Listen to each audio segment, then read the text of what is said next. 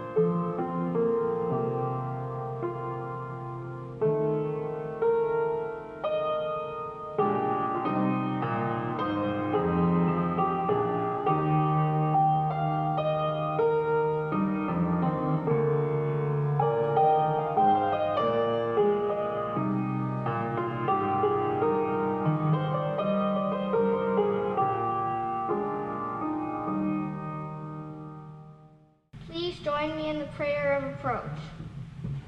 Great God who empties tombs, you raised Jesus from the grave so we will no longer be afraid. So we will open the locked doors of our hearts so we will boldly declare what we have seen and heard. Bright glory of God, as you stood in the middle of your friends on that first Easter night, come among us now in this time and place, showing us that death and sin no longer stand in the way of our life with you. Breath of peace, strengthen us so we may stand with all who fear life. Take our hands in yours so we may serve all who are broken with grief.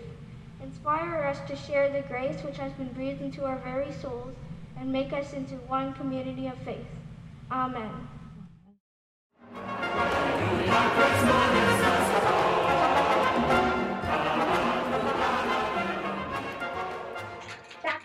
Dr. Tom, do you have a story for me today?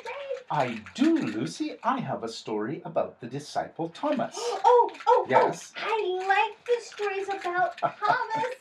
He has the same name as you. Oh, Dr. yes, he does. Tom. Yes, he does. But Dr. Tom, did you know that Thomas was one of Jesus's friends?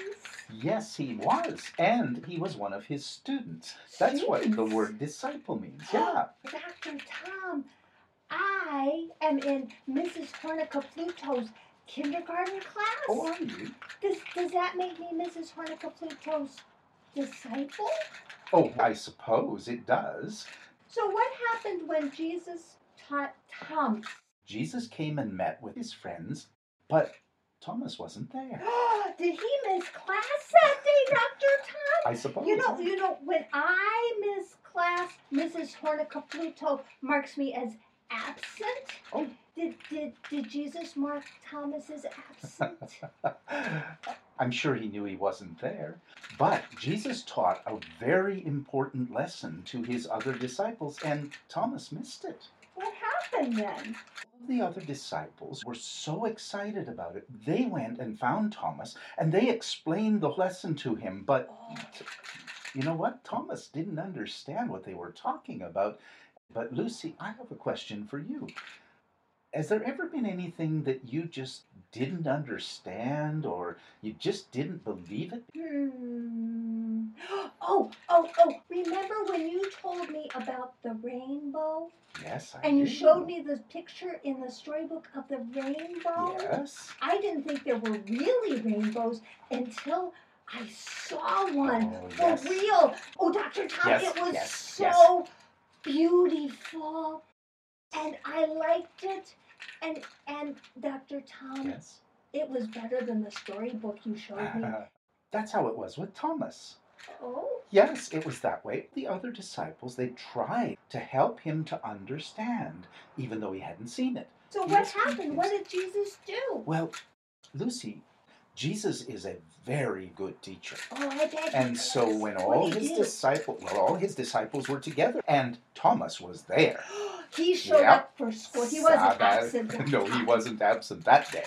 So Jesus took the time to teach that lesson to Thomas as well. He wanted to make sure that all of his disciples understood this very important lesson, What was the lesson, Dr. Tom? that with God, death is not final. Oh. Mm. Jesus is a really good teacher. You know, Dr. Tom, I like it when Mrs. Hornicapluto slows down and tells me something when I don't understand and repeats the lesson, like she did with finger painting. Oh. I had some problems with Oh, my did finger you? painting. Yes, but Mrs. Hornicapluto taught me again, Did she? just like Jesus taught Thomas again. Jesus will always slow down for us and repeat the lesson until we understand. He is patient with us, and he'll make sure that he teaches us, just like he did with Thomas. Oh, but Dr. Tom, Yes. maybe it would have been better if Thomas hadn't missed class that day.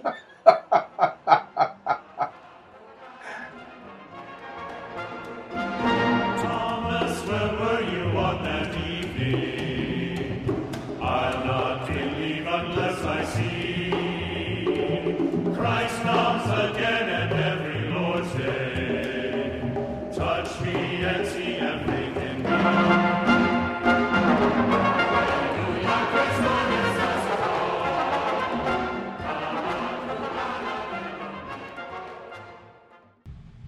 Prayer of Illumination. Please pray with me. Breathe your Holy Spirit upon us, O Lord, as we listen to the Scriptures. Open our minds and hearts to receive your living word and be filled with renewed hope. Amen. The first Scripture reading today provides us with a glimpse into those very early days of the formation of the Christian church. Listen for the word of God as found in the book of Acts, chapter 4, verses 32 through 35. Now the whole group of those who believed were of one heart and soul, and no one claimed private ownership of any possessions, but everything they owned was held in common. With great power the apostles gave their testimony to the resurrection of the Lord Jesus, and great grace was upon them all. There was not a needy person among them, for as many as owned lands or houses sold them and brought the proceeds of what was sold.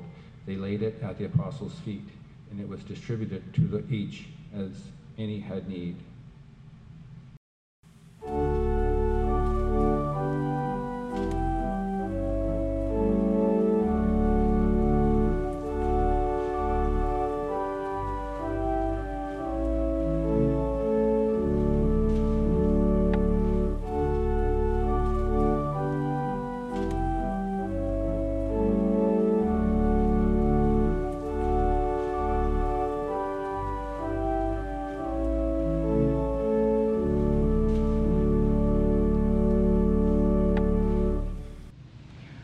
Please join me in prayer. May the words of my mouth and the meditations of all of our hearts be pleasing in your sight, O Lord, our rock and our Redeemer. Amen. Our gospel lesson comes from the Gospel of John, chapter 20, verses 19 through 29. Listen now for the word of God. It was still the first day of the week. That evening, while the disciples were behind closed doors because they were afraid of the Jewish authorities, Jesus came and stood among them. He said, "Peace be with you." After he said this, he showed them his hands and his side. When the disciples saw the Lord, they were filled with joy. Jesus said to them again, "Peace be with you. As the Father sent me, so I am sending you."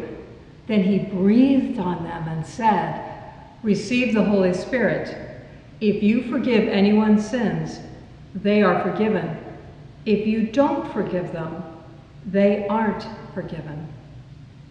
Thomas, the one called Didymus, one of the 12, wasn't with the disciples when Jesus came. The other disciples told them, "We have seen the Lord." But he replied, "Unless I see the nail marks in his hands and put my finger in the wounds left by the nails and put my hand in his side, I won't believe." After 8 days, his disciples were again in the house, and Thomas was with them. Even though the doors were locked, Jesus entered and stood among them. He said, "Peace be with you."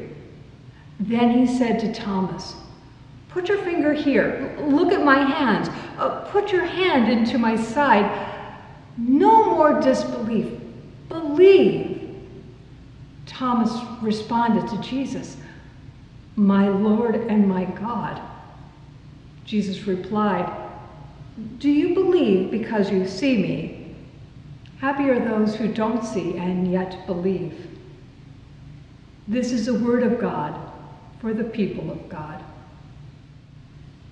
I have to tell you that I have always found this Bible story a bit perplexing. According to the details, this first encounter between the disciples and Jesus happens on the evening of that very first Easter. Jesus was executed 3 days before. In John's Gospel that morning, Mary Magdalene encounters the risen Christ in the garden outside of the empty tomb. The text reads, "Mary Magdalene went and announced to the disciples, 'I have seen the Lord.' And then she relays to them the message that Jesus told her to tell them." Immediately after Mary relays this divine message, we encounter this morning's gospel reading. The disciples are locked in a house where they have been staying. The disciples are frightened, perhaps frightened that the authorities might still be looking to round up other people identified with Jesus of Nazareth. Perhaps the knowledge of the empty tomb scared them. How would the authorities react when the body of an alleged criminal claiming to be the king of the Jews is suddenly missing? They are huddled together in the house with the doors locked when Jesus just shows up. He doesn't even knock. And on top of that, he starts breathing on all of them. Ooh, God breath. The entire situation is just so awkward. But I think we have to cut them some slack. You will not find any etiquette manual, any ancient editions of Miss Manners or Emily Post about how to greet someone upon returning to life after being executed. There simply are no set standards or protocols. So here's the part that I don't get. Jesus is in the house, and Jesus tells them, "As the Father has sent me, I send you." So what are they still doing there a week later, huddled in the same house, still with the same locked doors? Why are they still there? What are they waiting for? Why haven't they left? After all, the risen Lord told them to go. And they are overjoyed when they saw their friend and Lord. It says so in the text. They are no longer fearful. They are joyful. It says so right there. So why are they still in the same house a week later? I have to wonder if it was because of Thomas. For whatever reason, Thomas was not with them when Jesus showed up. And we know that Thomas simply did not believe them that Jesus was restored to life. Perhaps Thomas, skeptical, prudent Thomas, was still frightened. Perhaps Thomas was unwilling to leave and follow the mandate that just struck him as senseless, even insane. Make no mistake, the authorities of the ancient Palestine would gather you up, and if they didn't like what you were saying, you too could be crucified. Perhaps it was Thomas's fear that held him prisoner in that locked room, and his friends refused to abandon him.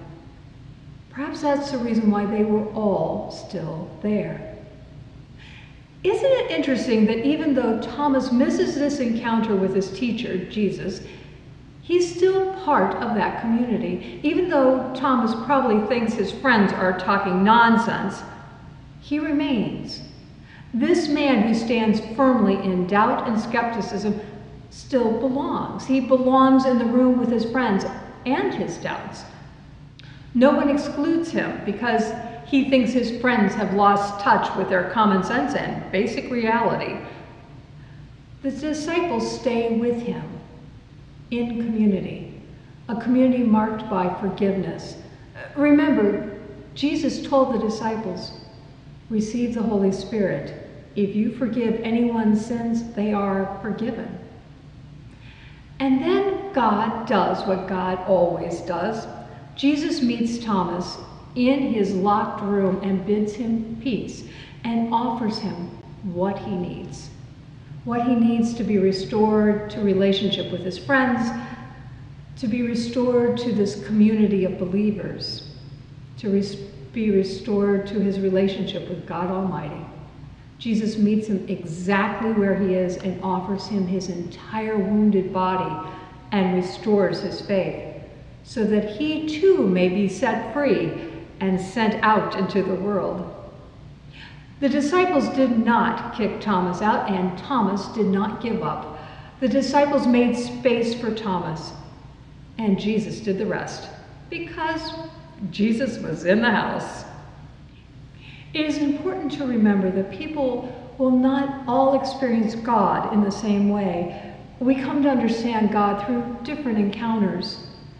During the Saturday morning visioning project, the topic rolled around to the fact that as a church family here at St. Andrews, we are a patient and accepting group. We allow people to find their way to God without judgment or reproach because many of us come from different spiritual backgrounds. We are one community, and we will always yield to love, to caring for each other and for those in our community. At least that is our aspiration. That sense of unity is captured in our first scripture reading today from the book of Acts. The very first line, now the whole group who believed were of one heart and soul. In Acts, we catch a glimpse of God-created community. People who had no place to belong turn to Jesus and find community. They find belonging. They find their people. Before all the acts of heroics recorded in the book of Acts, we see the formation of community, a place where people take care of each other. The text reads that they shared all they had and no one was hungry or needed anything. Quite honestly, we saw that here last week. Over the course of 8 days, we created 5 in-person worship services and 2 video services involving over 30 separate individuals who gave their gifts for worship. Gifts of song, gifts of music, gifts of reading, gifts of storytelling, gifts of painting, gifts of greeting, gifts of decorating, gifts of imagination, gifts of hospitality, costly gifts of great skill that have been honed over decades, along with simple gifts, Combined together in God's hand, no one who worshiped at St. Andrew's last week during our Holy Week went away hungry. When God's people come together in a joint enterprise, there is great goodness. I see that with the members of this church community when you talk about your Cameroon trip. Everyone working together. The handcrafted textiles lovingly made by the members of the ladies group tucked into suitcases, and the massive fundraising efforts to even make the trip possible. You all work together in community to be about God's call on your church and your lives. And in God's hands, it really doesn't matter if the community has experienced a disruption, a falling apart. We just sang Psalm 133. The refrain of the song is the first line of the psalm. How very good and pleasant it is when kindred live together in unity. Oh, it is such a lovely little song, but it contains a secret. In the 3 short verses, the psalmist has included images from both the northern and the southern kingdoms. The Dew of Hermon, which is a mountain range in the northernmost part of the northern kingdom, and the mountains of Zion are approximately 160 kilometers apart. As you know, after the death of King Solomon, the Promised Land, the kingdom of David, split into 2 separate nations, the northern kingdom, often called Israel, and the southern kingdom, called Judea. These sibling kingdoms were often prone for their share of sibling rivalry, complete with warring skirmishes. But our psalmist writes, how very good and pleasant it is when kindred live together in unity. How very good and pleasant it is when kindred live together in unity. It is like the dew of Hermon, which falls on the mountains of Zion. In God, our divisions are not permanent. God's blessing overcomes our human disunity. Often families are not in harmony, including church families. I often think that without human discord and the problems faced by those first churches in Corinth, Philippi, or Thessalonica, we would have none of Paul's letters. In God, our divisions are not permanent. God's blessings overflow our human disunity. So, just like with Thomas, Jesus will meet us where we are and give us what we need to be part of the community, a part of this community. As the author of Acts describes the first church in Jerusalem as a community of believers, you too are part of this family. We will not abandon you. We will not abandon you behind the locked doors of your heart, for we know, we trust that God is in the house. Amen.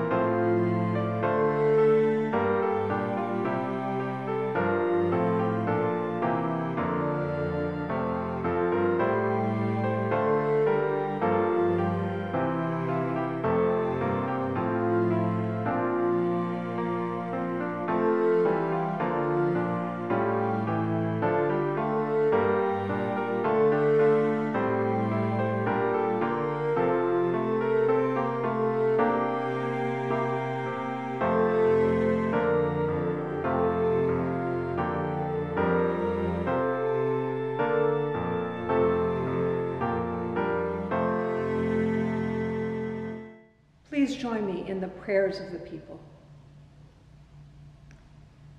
Thank you, loving God, for your renewing presence in our lives and for the many ways that you make yourself known to us in the words spoken in peace, in actions that embody love, in creation that awakens wonder within us, and in worship that inspires faith and understanding with memories of grace that you have shown us, and with confidence in you, will yet show us more.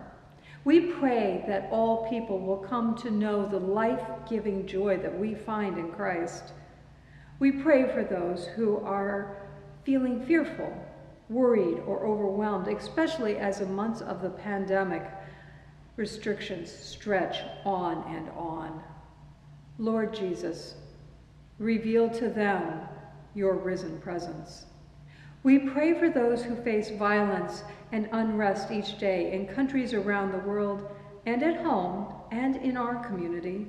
Lord Jesus, reveal to them your risen presence. We pray for our national, provincial, and municipal leaders as they lead planning for our communities to recover from the pandemic. Give them wisdom and confidence. Lord Jesus, reveal to them your risen presence.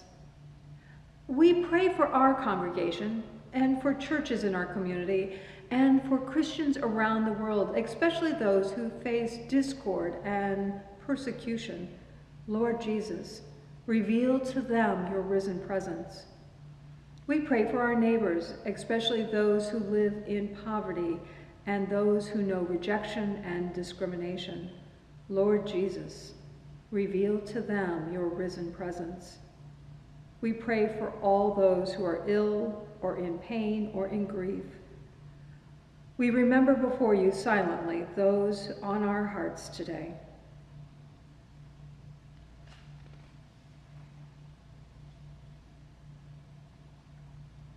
Bring them comfort and strength, Lord Jesus. Reveal to them your risen presence. God, our Maker, hear our prayers and use us in ways that we may not yet even imagine to respond to those around us with love that we see in Christ Jesus and the confidence that we draw from his resurrection. With hopeful hearts, we offer the prayer that he taught us.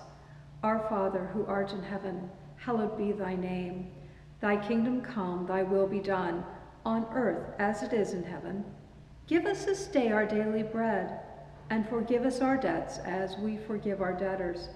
And lead us not into temptation, but deliver us from evil. For thine is the kingdom, and the power, and the glory forever and ever. Amen.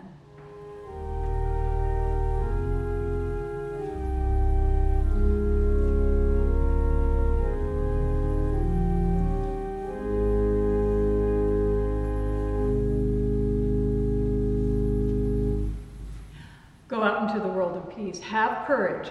Hold on to that which is good. Return no one evil for evil. Strengthen the faint-hearted. Support the weak. Help the suffering. Honor all people. Love and serve the Lord, rejoicing in the Holy Spirit. And now, may the Lord bless you and keep you. May the Lord cause his face to shine upon you and to be gracious unto you.